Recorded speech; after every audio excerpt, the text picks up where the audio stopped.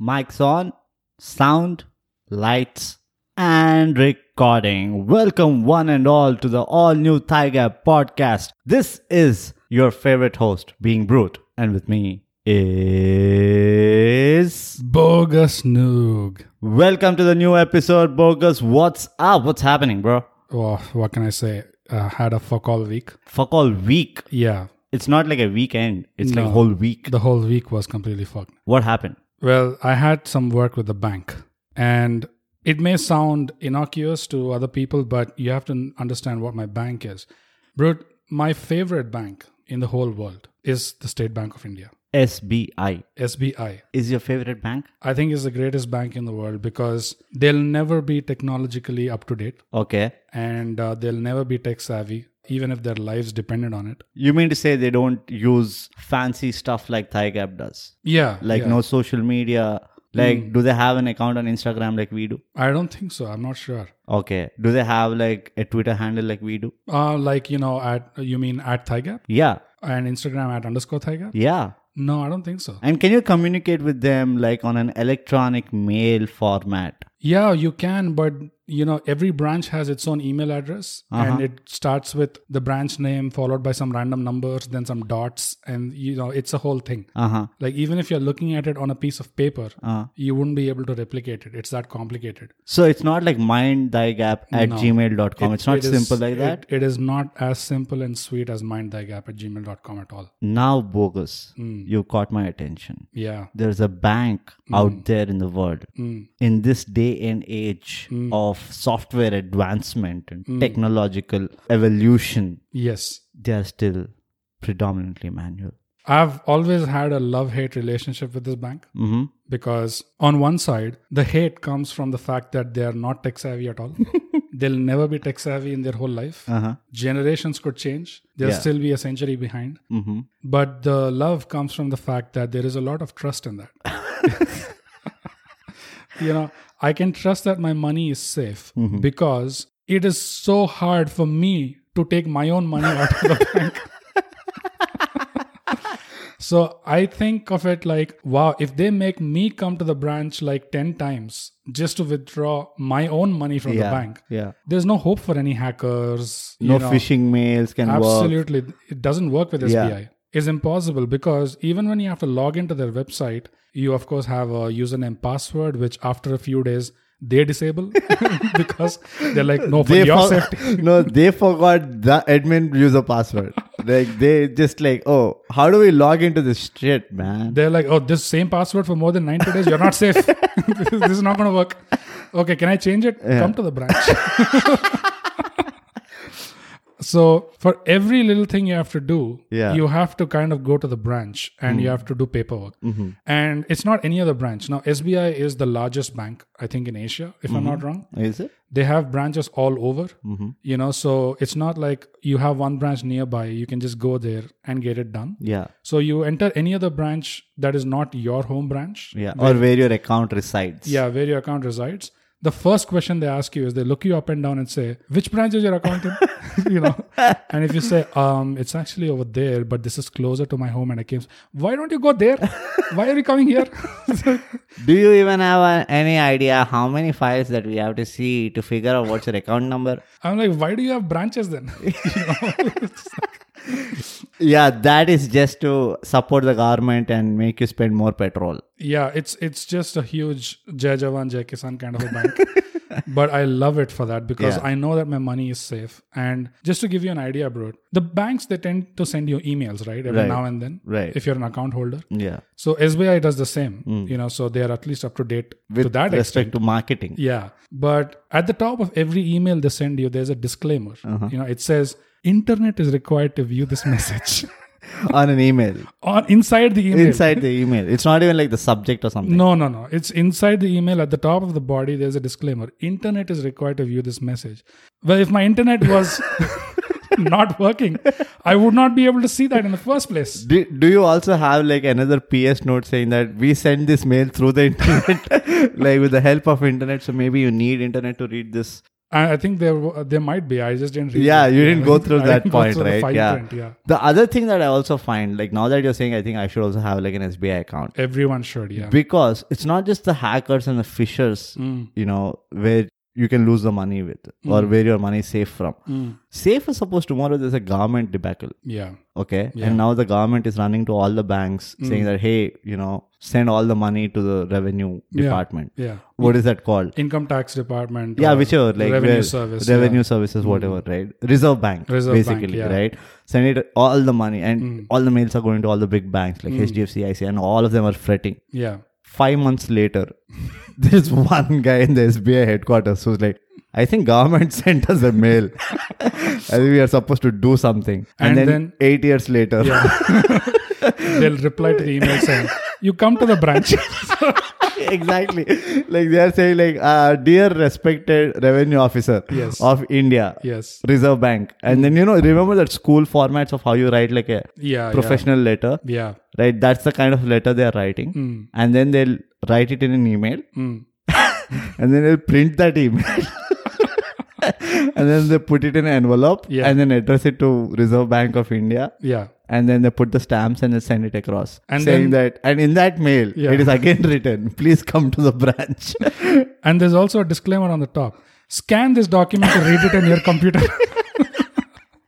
With internet. With internet. Yes, that's important. Keyword. That's the keyword. Yeah.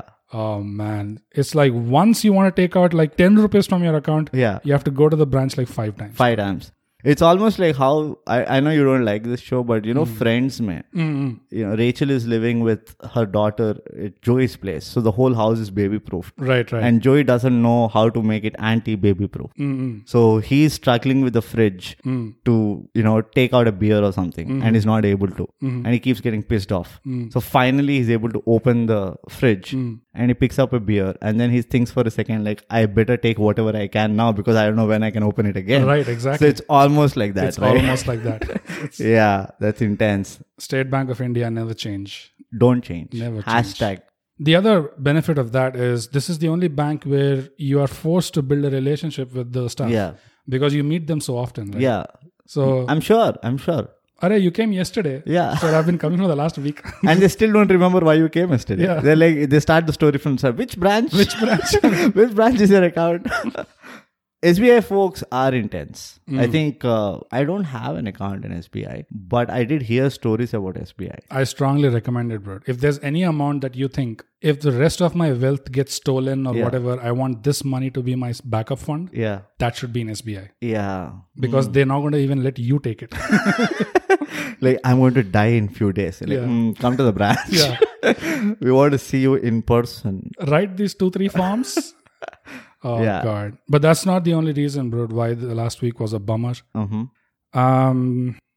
This was a real bummer. But last week, one of the greatest modern stand-up comedians passed away. Norm Macdonald. I'm sure you know Norm. I know Norm.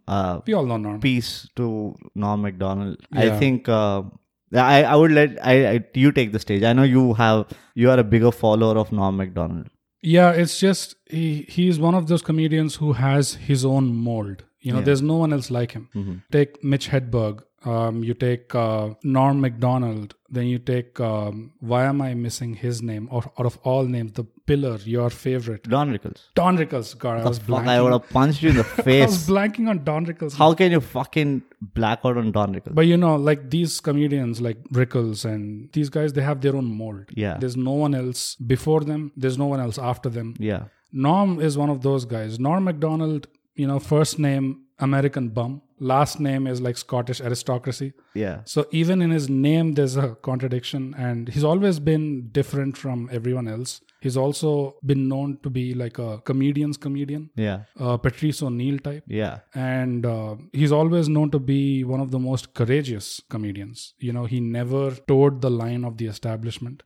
And when people tend to have, this romanticized perception of comics or comedians, that they speak truth to power And this is the front line for a society. They're the ones who kind of turn the mirror on the establishment. Yeah. But at least nowadays, the majority are not of that kind. They're playing safe. Everyone plays safe. Yeah. But we only had like a few people like Norm who still fit that mold, that idealistic, romanticized version of a stand-up comic. Yeah. And that's the reason why a lot many other comics actually look up to Norm Macdonald.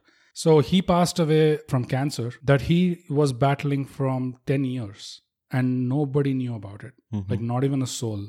He has extremely close relations with David Letterman, Conan O'Brien. None of them knew about this. So it tells you something about the guy where all he wanted to do was he just wanted to make people laugh. Yeah. And he didn't care about garnering sympathy by saying, oh, I have cancer. Because there's a bunch of stand-up comics who milked that. Who milked it. Yeah. Netflix specials. Not just stand-ups. I think there are a lot of celebrities. I mean, they sold it. Let's not say milk it. It's a little disrespectful. That's true. Yeah. But even if you look at just the stand-up comics, right, there have been a few who kind of sold it. Yeah.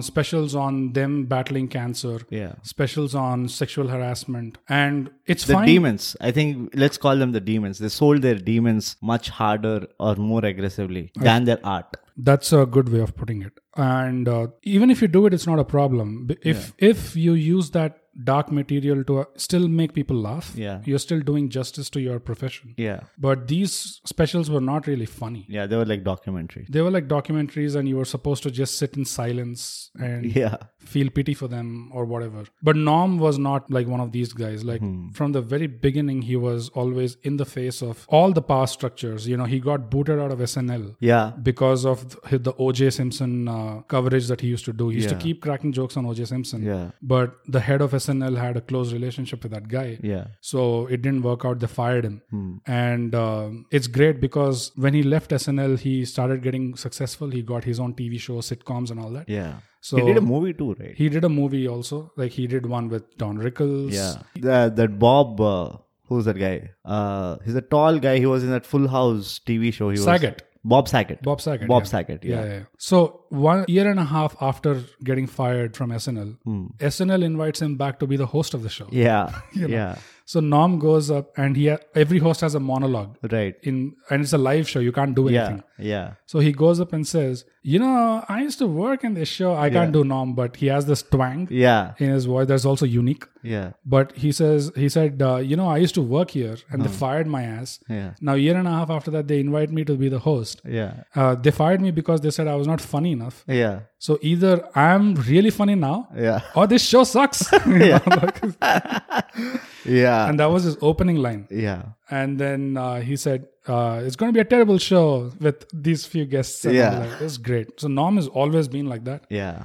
Great author. He really knew how to write. I mean, I started following Norm Macdonald after I got to know. I actually saw this David Letterman show where Norm told about this incident with Don Rickles. Yeah. And then I saw his Howard radio show, Howard Stern's radio show. Where he was again describing when he worked with Don that all that you see in the movie was actually unscripted. Like he was like, I really was laughing. And the original script where I didn't have a line or there was no interaction between me and Don in the original script. But because I was laughing, Don just turned towards me and like, what are you laughing at, you horse? Yeah. Why don't you go back to whatever, right? Yeah. And then he was like, all this was like improv on the go. And that's because, how Don kind of unraveled that. Yeah. So obviously anybody who liked Don Rickles for me was my hero, right? Like I liked them too. And then I actually went and saw what kind of material he did. I think Norm used to do the news bit in SNL. Yeah, Weekend Update. And I think he also had that hint of insult comedy. Yeah. Right? Which could also be borderline sarcastic or whatever you say it. But again, I love his delivery. It was so nonchalant, right? It was almost like, that's it. The matter of fact is, it's funny, Yeah. And it's very few people, again, who could do that. Who could say something as a matter of fact and still make it sound funny. Yeah. I started seeing Seth Rogen trying to copy that of Norm. The two people who I really liked in that news bit that SNL used to do. One was Norm, without doubt. The second one was David Spade. Oh, Spade is a David goat. Spade and Norm were the only guys who I think they killed that bit. Yeah. Right? They really, really took it to the next level. Everybody else just tried to copy it or hold fort, with that bit. Yeah, Spade is known to be one of the funniest guys in Hollywood who is not a stand-up comic. Who's not a stand-up comic, who's not mainstream comic too, right? Yeah. He's just a comic.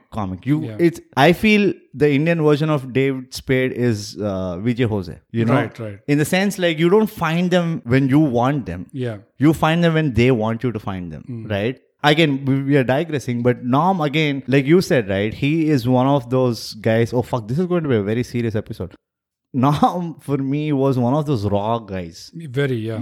Yeah. They are like, I'm here for comedy, and that's all you'll get from me. You know, don't expect mushy talk. Don't expect sugarcoating from me. Yeah. Don't expect I'll break my character because you are going through something. Yeah. And that is, for me, is the real deal, right? Yeah. And everything was in their stride. Yeah. And one of the beauties of Norm I don't know if you know this. Norm Macdonald was telling a story about a conversation with his neighbor. And it's a very dumb fucking story. Most of the stories are right? extremely dumb. It doesn't have like a punchline. Yeah. It has nothing. Yeah. Literally nothing. It's just like he met eyes with his neighbor. He was doing gardening and he was doing something else in his front yard. And the neighbor was like, "Hi, welcome to the neighborhood. What do you do?" And then he said, "What do I do?" And then Norm asked him what he does. And he told some ridiculous job profile. Like he does something very weird. And Norm was like, what does it mean? And at every level, right, you are thinking that this is when the punch will come. Yeah. The punch never came. Yeah. And that made it so funny. And I was sitting there and thinking, you could make something sound funny even like this. Yeah. And that way, for me, Norm was very revolutionary. I personally could never even think of replicating what Norm does. Oh, yeah. In terms of his delivery or structuring or building a joke or building the punch or not punch. Norm doesn't have punch. He's not like Rodney Dangerfield, where there is a one-liner punch every end of sentence.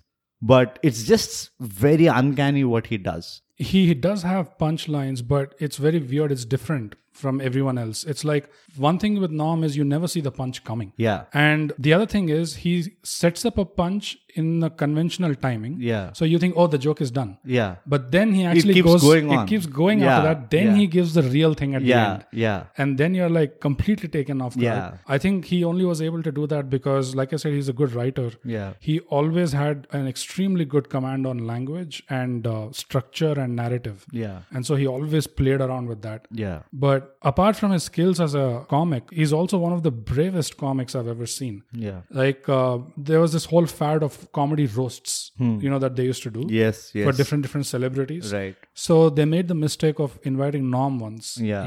And Norm, he detested that format. Yeah. It's like, what, you just go and insult these people? Yeah. And some of them are not even trying to be funny. They're just flat out crossing the line.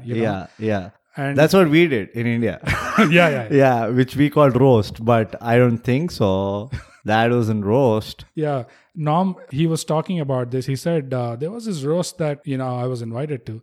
And I forget who the celebrity was. Yeah. But someone, the management or whatever, the coordinators came and told all the comics, hey, don't say anything about his wife.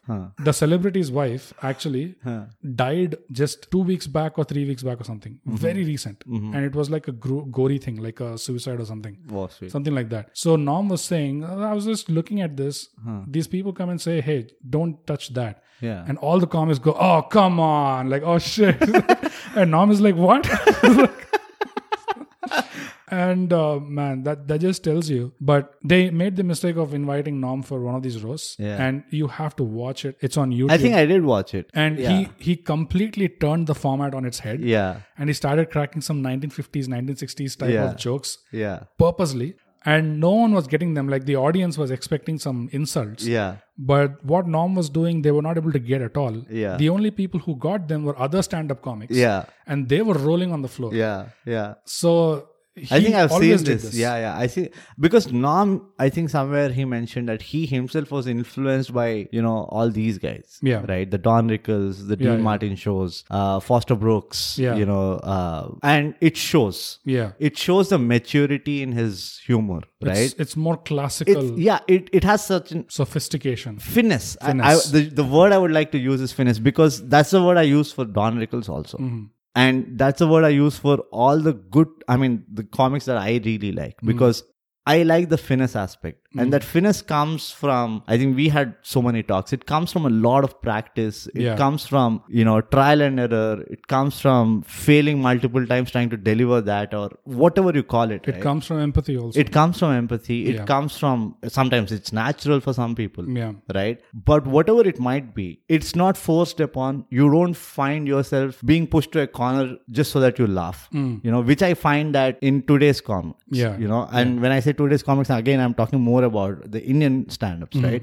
They keep pushing you with a joke to a point where you're like, okay, fine, my back is to the wall. I'll do whatever you want me to do. You're like, okay, fine, I'm laughing. That is safe. That's not like you're giving what your audience want, or you just are catering. You're catering to a certain this thing, right? And these guys never did that, which I really appreciate. And this also disappoints me, because that art is not being passed on, and we are losing people who can potentially pass it on. More and more of them. Yeah, we're losing people with that finesse, with that classical style, but we're also losing, I would say, authentic comedians who fulfill that need of, like, from an audience perspective, they fulfill that need of someone being brave enough to actually say something that's on everyone's mind. Yeah. And speak people's heart. Speak people's heart and speak truth to power and all that stuff. We are kind of losing all of them one by one. Yeah. And like Patrice O'Neal, Norm Macdonald, the other thing that they elevated to an art form is to how to be a talk show guest. Yeah. Norm was one of the best talk show guests ever, like Letterman, Conan O'Brien. I would still vote Don Rickles, but he came before. Yeah.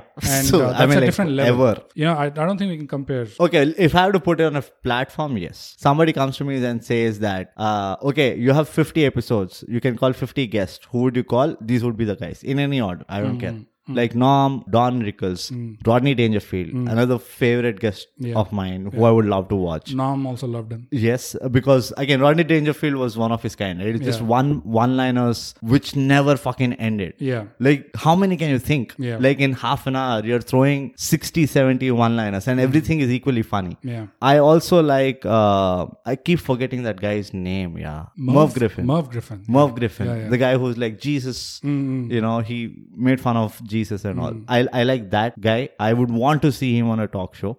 I don't know if I've seen any time. Stephen Fry. Oh, yeah. Another great John Cleese. Yeah. John Cleese. So there is, like, all these guys for me, they understand the concept of what the audience want. Yeah. Audience don't want to know what clothes you wore, how much of money you spent where, or who did you chit chat with. Yeah. In fact, even David Spade, because I've seen this one episode, and this is an Ellen show. It was after Ellen's big ass birthday party. Okay. And David Spade just takes the audience through his experience of going to the party. Oh, okay. And he starts off by saying, thanks a lot for inviting. I mean, I was so obliged. The $50 cover charge was too much, but it's okay. You're rich. You can do whatever. Yeah. And then he goes on, okay? Yeah. And Ellen doesn't talk for about 10 minutes. Yeah. And he's just talking random stuff. He's like, I suddenly met Kim. And I was like, hey, Kim, what are you doing here? And then I realized she was actually looking behind me. So he was telling very simple jokes, okay? Yeah. But his narration, his storytelling was so beautiful. And he did that 2-3 times in Ellen's show. So David Spade, again, as someone who doesn't come often, okay? But I really like him as a talk show host. Yeah. Talk show guest, sorry. Mel Brooks from the age-old, Mel Brooks. Again, one of the best storytellers. There's a guy called Bud Spencer. I don't know if you know him. Yeah, I heard the name. Yeah, Bud Spencer he has a weird Yiddish accent. It's like kind of Sean Connery, but it's very funny. So if you give me like 20-30, and the one single thing that these guys can do better than a lot of people is they're amazing storytellers. They can just pick up a very simple incident and make it like such an interesting story. Yeah. Right? That you're like wrapped with attention. You're like, dude, I really want to know how this ends. Yeah. And even better part is, you as an audience don't have to follow the story from the beginning. Even if you hear it from the middle, you still are as curious as a person who's been sitting before you and like listening to the story, right? Yeah. And that's something that I miss a lot in today's guest or whatever. Yeah, and for those listening, if you're interested in checking out Norm's work, there's a lot of clips on YouTube. You can just search Norm Macdonald, or there's a channel called I'm Not Norm, which is an amazing channel. They keep putting up clips of Norm from everywhere. And Norm himself actually had a podcast or a talk show on YouTube. And then Netflix invited him to have a talk show there. There he had guests like David Spade, Drew Barrymore, David Letterman. All these episodes were really great. Even Adam Sandler was close to Adam Sandler, yeah. So all of Norm's material, if you watch it, if you're not familiar with him, you'll get a taste of, what something real or something authentic is. The courage was something that always stood out for me personally. Yeah. Like, he used to go to extreme left-leaning shows in the 90s, and he used to make jokes on Bill Clinton, Hillary Clinton, murdering people. And they used to be like, shut up, like literally on the air. Yeah. And it's just, man, there was no one like him, and I don't think there'll ever be. You should also check out another like him. Norm Macdonald going about political correctness. Yeah. Oh, it's one of the most hilarious takes. The beauty is these guys have some ridiculous perspective about these things where you're like, oh shit, I didn't even like, how many people think about it this way, For me, it is raw power of, you can say comedy, you can say intelligence, perspectives, give any name, right? But it is also raw. It's not like, you can see the rough edges of whatever they do, right? And they're always also close to the laser beam. And you're like, oh shit, now he's got into trouble. But they are just never in trouble because they just know the boundaries. They know how to play within their forte. And like you said, they never cross the line. Yeah. It's so difficult to do it. They always knew where the line was. Yeah. And it is so difficult to do it. Right? I'm sure people who cross the line also know where the line is. But it's just that they have that adrenaline rush or they have that success factor in their head saying that now I can do anything. The finesse. Yeah, exactly. That's where the finesse aspect comes. Like Don Rickles for 70 years or whatever his career lasted, right? Never did you see him cross a line. Yeah. And the bummer was not just that Norm passed away. That was, of course, a huge bummer. Yeah. But it also reminds you that of all these people who go early, like Norm, he was not really old enough to have... He's 61. He is quite young in terms of the lifespan. Yeah. So that reminds you again, Patrice O'Neal. Gone Diabetes. It reminds you Terry Jones of Monty Python. Yeah. Dementia. Yeah. Robbie Williams, for me, again, someone who I really liked. Yeah. And depression. The thing is, like, why does it make it much more of a bummer is, that you don't have the same mold or anyone else in that same mold now. Yeah. And if you see line by line, whatever examples you had of courage and authenticity and finesse or sophistication, whatever, if that is going off and you have this feeling that I'm now left in a world filled with filth. Yeah. Filth. And that includes us, by the way. Yeah, of like course. If people are thinking that no, we are a different breed. No, it includes us. And what pisses me off is you only can do so much. Yeah. And you just don't, I almost sometimes feel, and this is true story, I almost sometimes feel like I should have done whatever I can just to get locked in a room or an elevator with Don Rickles, right? And then steal his brain or something like that, and then preserve it. I don't need Einstein's brain. I need brain of a guy like Don Rickles, where pure humor or pure, whatever you call the raw power of humor is emitting, out of that brain. And I need to save brains like that. World will be a better place. That's my concept of saving the world. Like, get Norm Macdonald's brain, get Patrice O'Neal's brain, get Richard Pryor's brain, right? Get all the guys who invented, in a way, how raw humor is, and then save it, and then we'll figure out what to do with it later. Humor, for those listening again, humor is not just something that is a simple thing that it just makes me laugh. Yeah, it is also a little bit. There's a whole lot to humor, and speaking of, in the first season. I was about to say, humor is also a Thigh Gap episode, a two-parter episode, quite popular actually. Very popular. Yeah. It deserves to be a 5-parter at least, because there's so much to it. At least that we understand of. There's a lot more than we understand of humor. Yeah. But yeah, it has its own power. It's very powerful, and that's the reason why it's one of the first targets. When the society turns, one of the first targets is Humor. Yeah, you get those guys art. out. And it reminded me of Watchmen, Bruce, that legendary book that I keep telling you to read, and I gifted it to you, but you never read. I did. Oh, you did? What's wrong with you? I read like the first page, and then you came, and then we spoke about what to order. Right. And then we started ordering. Then the food came. Then we ate the food. And then, how we spilled the sauce on the second page. And I was like, oh, let it dry and I'll read it again. And that's what happened. But basically, just to give a brief synopsis, in Watchmen, the story leads to a world-ending event almost. Yeah. Apocalyptic. And the one event that kickstarts that whole chain of events is a comedian dying. Yeah. So that whole book treats that as a bad omen. Yeah. A comedian dying. And for me, when I read that book, I was just appreciating it. I read it many years back. So I just appreciated that, wow, I really like the importance that they gave the comedian. Yeah. But also, I really like how they structured their story to keep that coming. So whatever bad things happened in the story, right? People were like, they were just shrugging their shoulders and saying, that's what happens. Yeah. The comedian died. Yeah. What do you expect? know? And for me, every time they kept calling back to the death of that comedian, it hit again and again. So I really loved that. But when you see people like Norm, and Petrie and all these guys passing away, it really sinks in now that, oh shit, that metaphor applies to our real life as well. Yeah. So a comedian like that dies. It's really a bad omen for all of us. Yeah. Because we don't have originals left like that. And what we have is the bunch of contemporary comics. And don't get me wrong, like not all of them are bad, but many of them, it's like a pit of, how do I put this? Sheep. Insecure, passive-aggressive, vindictive little fuckers with a chip on their shoulder with a whiff of male feminism about them.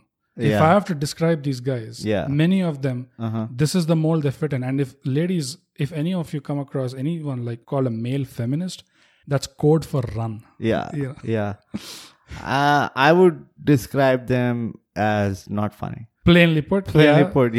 Okay, so I don't have a problem with what kind of style they have or what jokes they crack and all that. My problem is more primitive in nature, which is the art has an application. Yeah. The art of comedy, right? Or the art of being a comic, stand-up, whatever format you say. It has an application. It has a real-time value in the society. Yeah. It is not purely to just like make people laugh or entertain. It's way too more powerful, right? Like for example, when you look at the comedy of Dave Chappelle, you see an implication of, okay, you know what? It's a reflection of what's happening in the world. Yeah. So, this is bad. Yeah. I'm laughing at it, but it's not bad to laugh at it. There is an aftertaste. Yeah, there is like, that, the heartburn. Yeah. You look at Monty Python. It's the same thing, right? The whole life of Brian and what happened after math. Oh, yeah. Right? The Holy Grail, whatever you take it, right? It's just that, am I taking all this too seriously, right? Oh, I can actually afford to step back and, look at it in a different lens. Yeah. Patrice O'Neill. Oh, yeah. I think, again, I'm sure a lot of people don't know him. They don't, because... At least in this side of the world. He never chased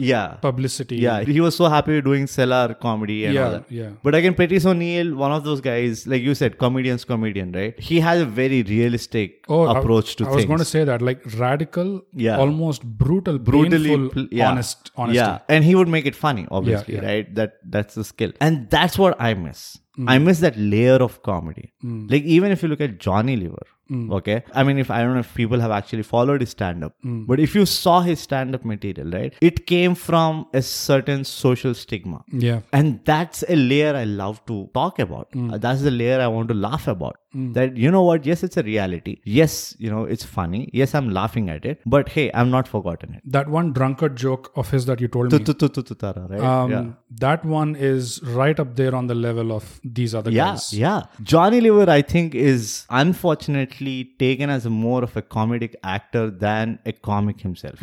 His comedy at a raw level is unprecedented. He is beautiful. As a single solo act comic, he's unbelievable. It's just that he's been dumbed down for our industry and our movies, Right. which is not wrong again. I'm not Yeah. complaining. But I really wish if Johnny Lever was set loose with the stage, I bet you that he could pull off like a Netflix original all by himself. Oh, absolutely. He wouldn't even need 3-4 groups. Yeah, yeah, would like what Kapil Sharma does. Yeah, right? yeah, yeah. That is what I miss in today's this thing. It's all about engineering jokes. It's all about girlfriend jokes. Hostel jokes. It's all just anecdotes. Yeah, they're anecdotes. I want real comedy. Give me a real comedy. Yeah. Show me that you got balls to, make fun of a god. Show me that you have fun, Well, balls they can't do that, but they get really screwed. which is where your finesse is tested. Exactly. Right? It's There not, are ways I'm not to do asking you to abuse God. Yeah, yeah. I'm saying make fun of God. Yeah. It is okay. You have funny things on God to say, right? In movies, you do that, right? You put God as a second person or a third person and then make him the funny character. So it's not wrong, but Yeah. you got to have the amount of conviction you need to bring that finesse, right? And the reason I'm talking about God is in our scenario, in our society, he's the biggest taboo, right? You can't make fun of God. Yeah. So that's the reason I'm taking it an example. But there's so many such examples, right? I feel like death is a challenging subject also for a comedian to go to death and make it funny. Yeah, like pick those things. Like that's where I'll understand. That's where I, as an audience, I am growing along with you.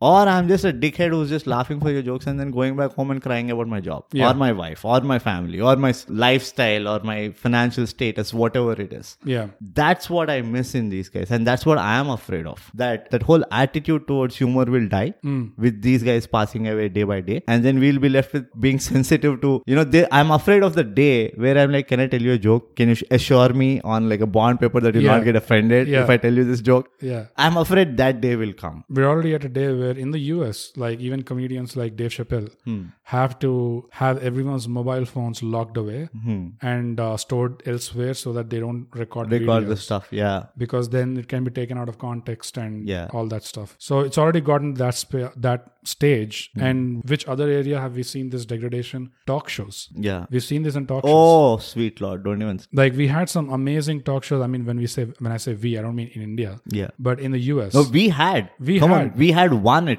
No, we I'm had not Shekhar saying. Suman. I'm not saying we never had. Yeah. I'm saying the ones I'm talking about right now. It's more David Letterman, Craig Ferguson, Johnny Carson's. Johnny Carson. I never watched that much, so I don't know. I only watched. No, but clips. even I didn't watch it real time. But Yeah. by the clips, you can make out I mean, that he was a good host. he was the OG. Yeah, he's like- everyone kind of tried to be him. Yeah. Jay Leno took over Johnny Carson. Yeah, right? Jay Leno took over Carson, but I didn't like Jay Leno. yeah, I mean, actually, comedians respect him for his comedy and for his stand-up. But once he became a talk show host, he kind of played to the Role. role to a T. Yeah. And because all he wanted to do was build a garage and store like 500 cars. yeah. And like that's it. And apparently he never spent his money. Yeah, he's not that flashy Yeah. spender. So Dave Letterman, Craig Ferguson, Conan O'Brien. Conan O'Brien. I have few from the British side. Yeah.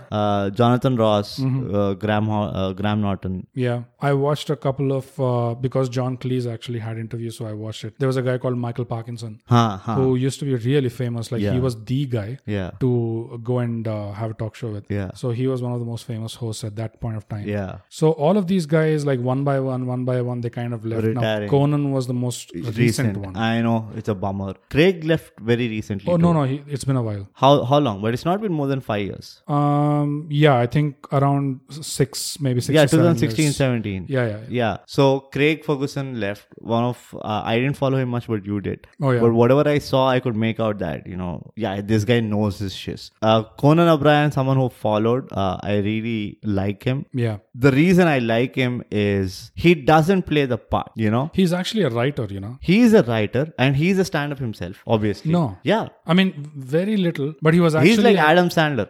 he was actually a writer Yeah. who kind of fell into the role of the host. Host. Yeah. And so he brought that sensibility into this. I think he was that funny writer guy, He was a funny writer. right? Like maybe he was not so great at He comics. wrote for talk shows. Yeah. Yeah. So, but the reason I liked him was he was very, he was never playing the role Yeah. of a guest. Like he played himself, Yeah. which is another commonality between all these guys. All good hosts, right? They play themselves. They don't try to overdo it. And once again, the art of talk show is making somebody talk. Yeah. It's not about you talking. Yeah. And I think all these guys did a great job in making people talk. Right now, my favorite is Graham Norton. Yeah, Graham Norton, I have to say, I mean, the level of energy and like every episode and how easily he does it. It's so hard. Yeah. If I had to do one episode of that, I'd probably at the top of a bridge, Yeah. ready to go. Like I can't do that. Yeah. And he makes everybody look so comfortable. Yeah. There is a very calm vibe about the whole thing. Even Jonathan Ross, it is a very weird format. So he introduces his guests who are sitting in a lounge behind stage, and they're all watching the show from the lounge. Okay, Right. and he actually shows them that these are the guests, and he talks to them in the lounge also, like in the back show. Right. Like, hey, how are you feeling there? Blah blah blah. And then he calls them. And he's so good, by the way, that Cristiano Ronaldo, who we all know, the only talk show that he went to was Jonathan Ross' talk show in UK. Okay. And not just he did his part and walked away, which is what happens in David Letterman's and all, right? Yeah. This guy actually sat through the whole show where another guest after him came, then another one came, and he just sat there like listening to everybody. Yeah. So that takes a lot from like a host, I feel, right? And there's so much to learn from them. Like you can put it in your YouTube channels, how you want to conduct your YouTube interviews and all. Yeah. You can use that anywhere. But unfortunately, we are left with Rajiv Masan doing roundtable conference or whatever actors roundtable. He does a good job. I won't deny that. But He's like the Boria Majumdar of the film world. Like, yeah. Same. Tell Please. me. Please. I get the same Oh, vibes. shit. How can we forget that? Please, once tell me. Please, I beg you. Please tell me what went into making Tanaji. Yeah. So, but it's a dying art. We have to realize that and we have to somehow save it. Yeah, and Craig Ferguson has always been my favorite. What I really like about him is he grew up in Scotland. He's from Scotland. Yeah. He was a stand-up there, musician as well. Very rough crowd. Yeah. A rough life. 70s, etc. Got hardcore into all kinds of things, but mainly he was a hardcore alcoholic. Then he turned his life around. He kicked the habit, came over to the US and started this talk show. But the guy was just a man's man, full of courage, full of empathy, full of kindness. Yeah. And he just did what he thought was right. He always stood behind his convictions, even though you have to imagine for an American cable TV audience, if you tell the NBC show, I mean, it's one thing that his talk show was owned by Dave Letterman, but even then, they were not able to digest some of the things that he did. Like once, he was inviting Stephen Fry over, and he knew that Stephen Fry is not a guy that you invite for 5 minutes and you just say bye and push him off. The guy can talk. Yeah. And it's worthwhile listening to that guy talk. Absolutely. And he's been friends with him for a very long time. So he said, screw this episode, I'm not going to have any audience. I'm not going to do any bits. Start to end, it's just going to be a conversation. So what Craig Ferguson did actually, he did video podcasts before they were video podcasts. Yeah. Before there was podcast, maybe. Before they were podcasts even. Yeah. And that episode is still considered to be one of the best episodes in talk show history. And he invited Archbishop Desmond Tutu like that for an episode. No late night talk show host was going to invite someone like that. Right. And there was a phase where Britney Spears went crazy and she shaved her head, if you remember. Yeah. This guy was the only guy. He opened with a monologue on his show, almost like serious, like talking about how that was such a wrong thing to have happened and how we as a society should kind of, react to that or respond to that. And that was like actually very mature and it was almost too mature for the US. Yeah. For him to do that. I think everything is too mature for US. Pretty much. But wearing a mask is too mature for a US. But, partly credit to them also for allowing these formats to be invented and discovered, because I just keep thinking, when you talk about Johnny Lever, like what if at the peak in his prime, in India also we had that framework for a stand-up special, that respect, like imagine what he could have done with that. I think it's a fair point, but once again, I mean, yeah, I don't think there is any time restriction with that, in the sense like, oh, that time this wasn't there. It's humor is humor. Humor is So humor. it's just about like ensuring that it goes to as many people as you want. Because I think the only guy in the Indian circuit who ever even tried his hand at monologues or stand-up was Shekhar Suman in Movers and Shakers. Yeah. And without doubt, it still is probably the top one talk show that was ever done. Yeah, say what you will about that show, but it was the best talk show that we've had till date. Yeah. And he was a ridiculously amazing host. Yeah. I think he had that suave about being the host, controlling, the conversation. His monologues were freakishly funny. Because he would impressions, he did jokes, he did bits. Yeah. Like he did all that, right? I still remember he doing Lalu Prasad Yadav's this thing and Vajpayee's this thing. And that was comedy, He made fun of everything. Yeah. Right? He mocked everything which was there to be mocked. Yeah, and speaking of mocking and satire, our own Chappelle show way back then was Jaspal Bhatti. Jaspal Bhatti. Yeah. Exactly. The quality was exactly up there. I mean, you can't, like you said, like compare. Yeah. But at the same time, in the context of the Indian scenario, Jaspal Bhatti was way ahead. Talk about finesse. By the way. Yeah. The way he dealt with the subjects. And they were all serious problems, right? They were like people using cheap material in constructions and people are dying. Yeah. Not having a telephone, just to get a telephone connection, the kind of ordeal and a middle class man would go through. Yeah. You name it, right? Like this. The mind-numbing time waste around office meetings. Which goes on to this day. Yeah. My God. I still remember. I mean, do you remember how it ends? No. Oh, so basically there's a reporter, right, who's waiting to figure out what happened in the meeting. And everybody comes out and Jaspal Bhatti, यार आज तो बहुत ही कमाल हो गया. हम लोग पूरे मिलके एक unanimous decision पे आ गए पहली बार. तो the reporter is like, what is the decision? Yeah. कि हम अगले मीटिंग करेंगे अगले हफ्ते.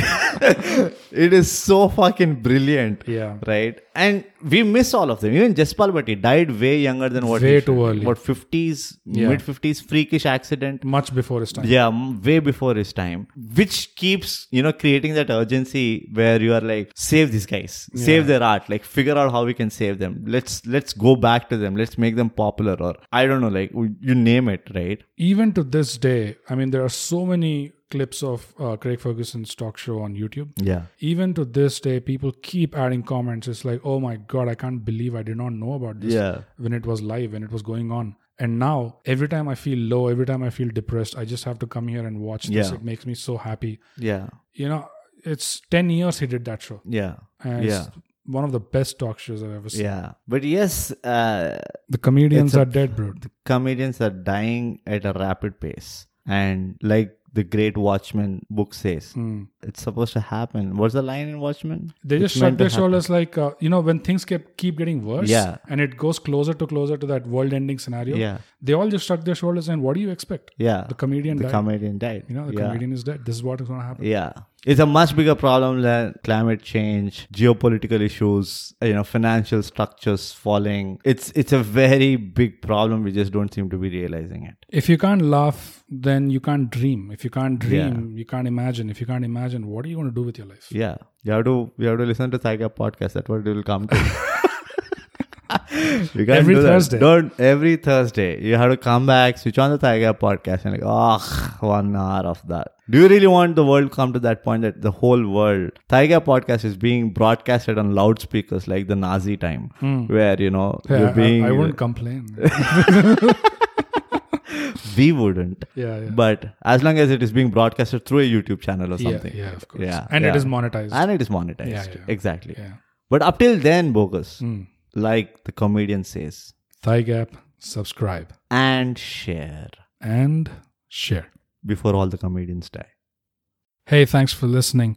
You can follow this podcast on Spotify to get notified of new episodes every Thursday. We're also on Apple Podcasts for those of you who have partaken in the forbidden fruit.